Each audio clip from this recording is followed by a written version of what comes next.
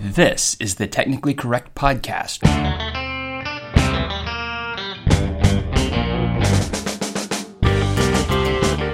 I'm Josh Kohn. I'm Terry McGregor. I'm Chris Allport.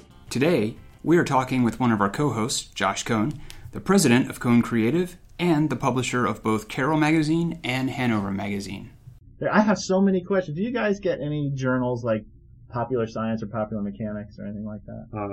No.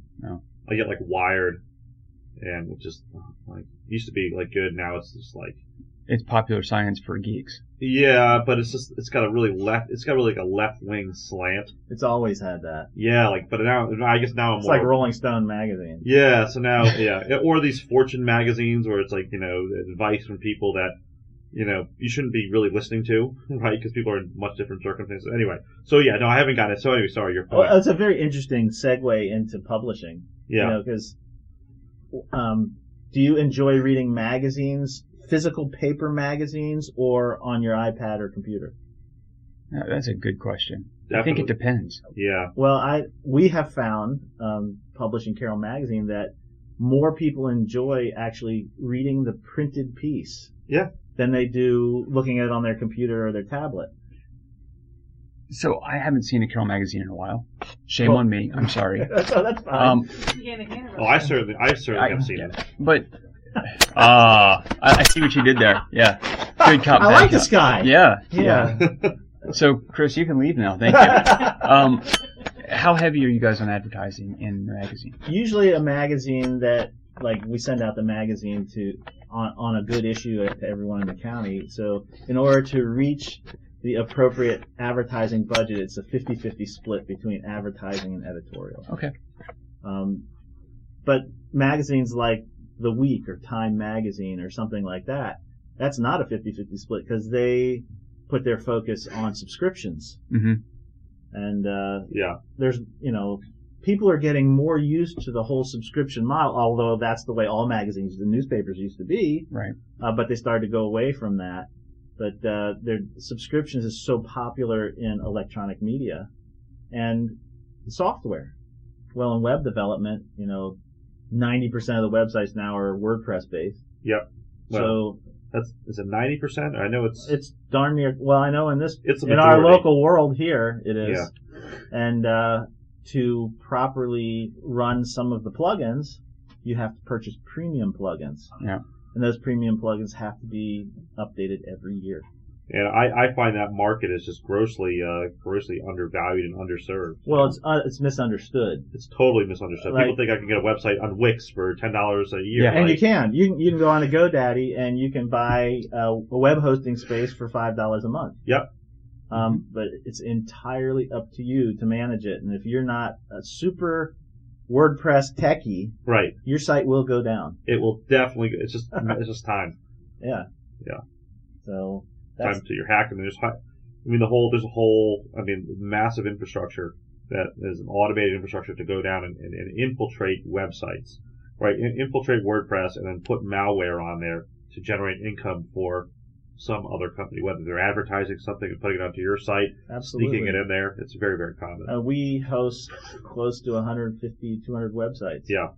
Every day there's a site getting hacked. Mm-hmm. Yep. Every single day, and we have to go in, we have to find the fault and remove the malware. And even if you have the best servers and the strongest servers in the world, that gets in. It usually gets in through a plugin. Oh yeah.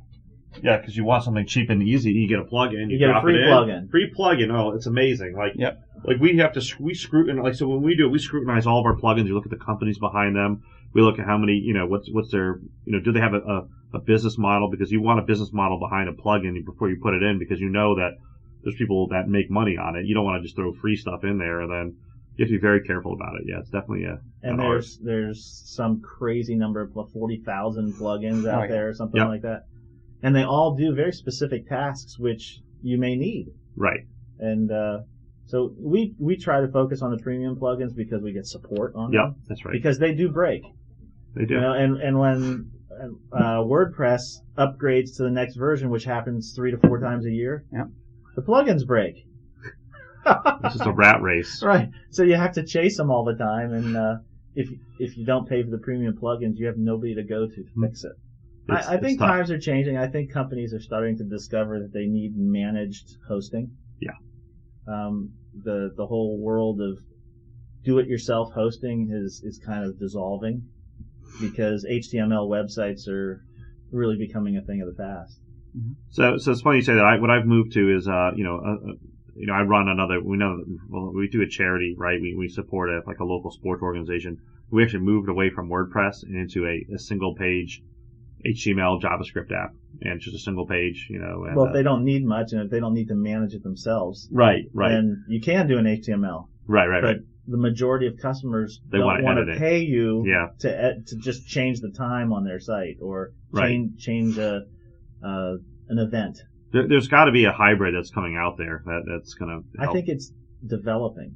Yeah, it's definitely on its way. WordPress has developed tremendously in the past 5 years. Yeah. Oh, it's insane. 5 years ago, I never ever would have used WordPress to develop websites. Right. It was just so clumsy and ugly and horrific, and no one would like it, and now that's all we develop in is WordPress. Yeah. And that's why it's hacked so easy. Yeah. Because it's open source.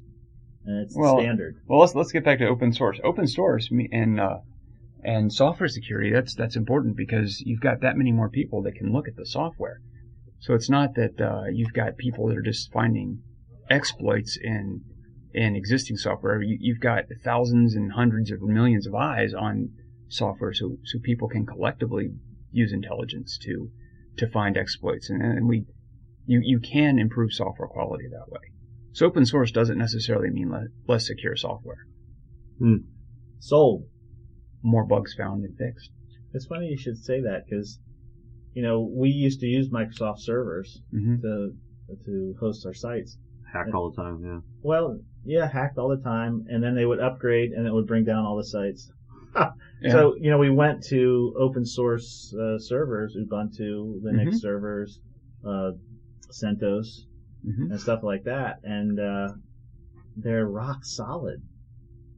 So I think most of the web servers out there now are open source servers. Yeah, Nginx is a big one. That's really. Is that a Linux-based system? Is it Linux or Linux? Linux. I think they say Linux, but I call it Linux. If you're in England.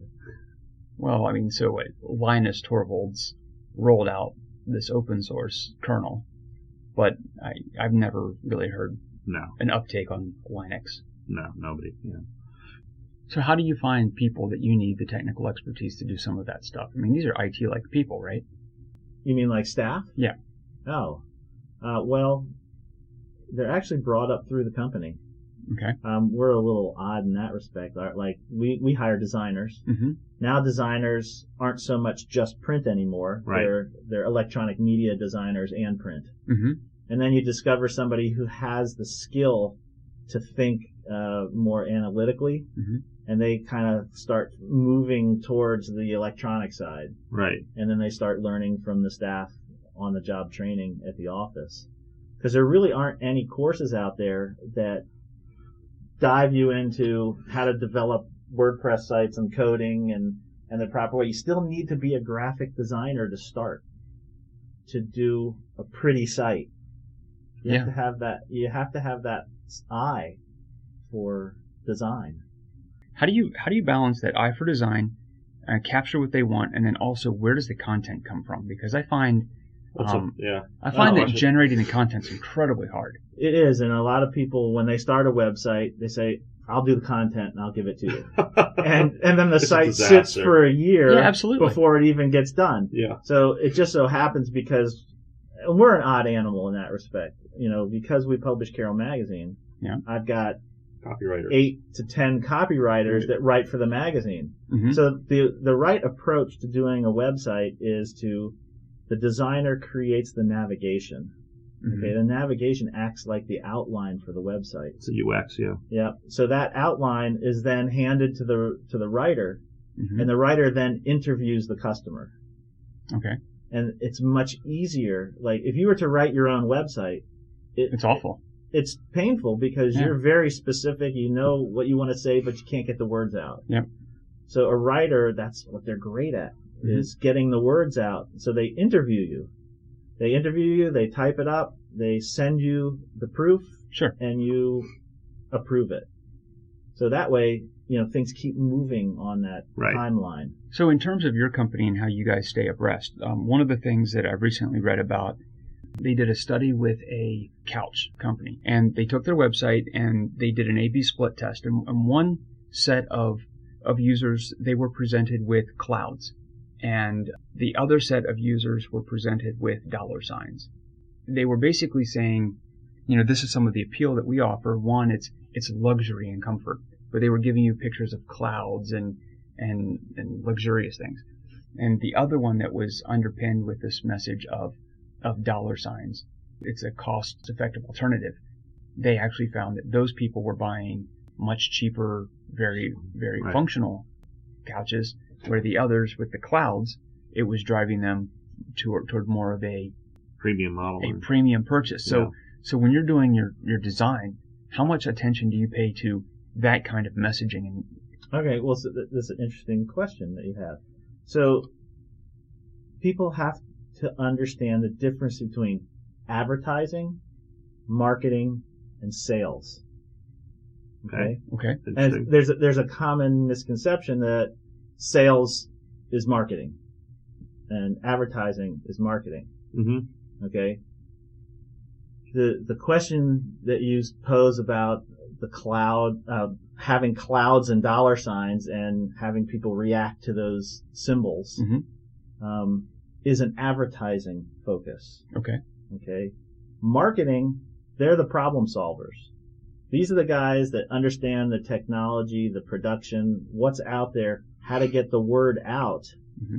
They work with the advertising mentality or people to design the products to advertise. Whereas the salespeople take what has been created by the marketing and advertising guys and sell it. So that's very helpful, just to have those three kinds of things laid out. Thanks, Josh. Yeah. Okay. You're welcome. Technically correct is intended to bring about different ideas and other people's experiences related to technology and how we meet the mission of the Carroll Tech Council. The next podcast, we're going to have another company and totally different views, and we'll ask him questions in depth, he or she. Questions in depth about what they do and how it affects technology in Carroll County. Excellent. I'm Josh Kohn.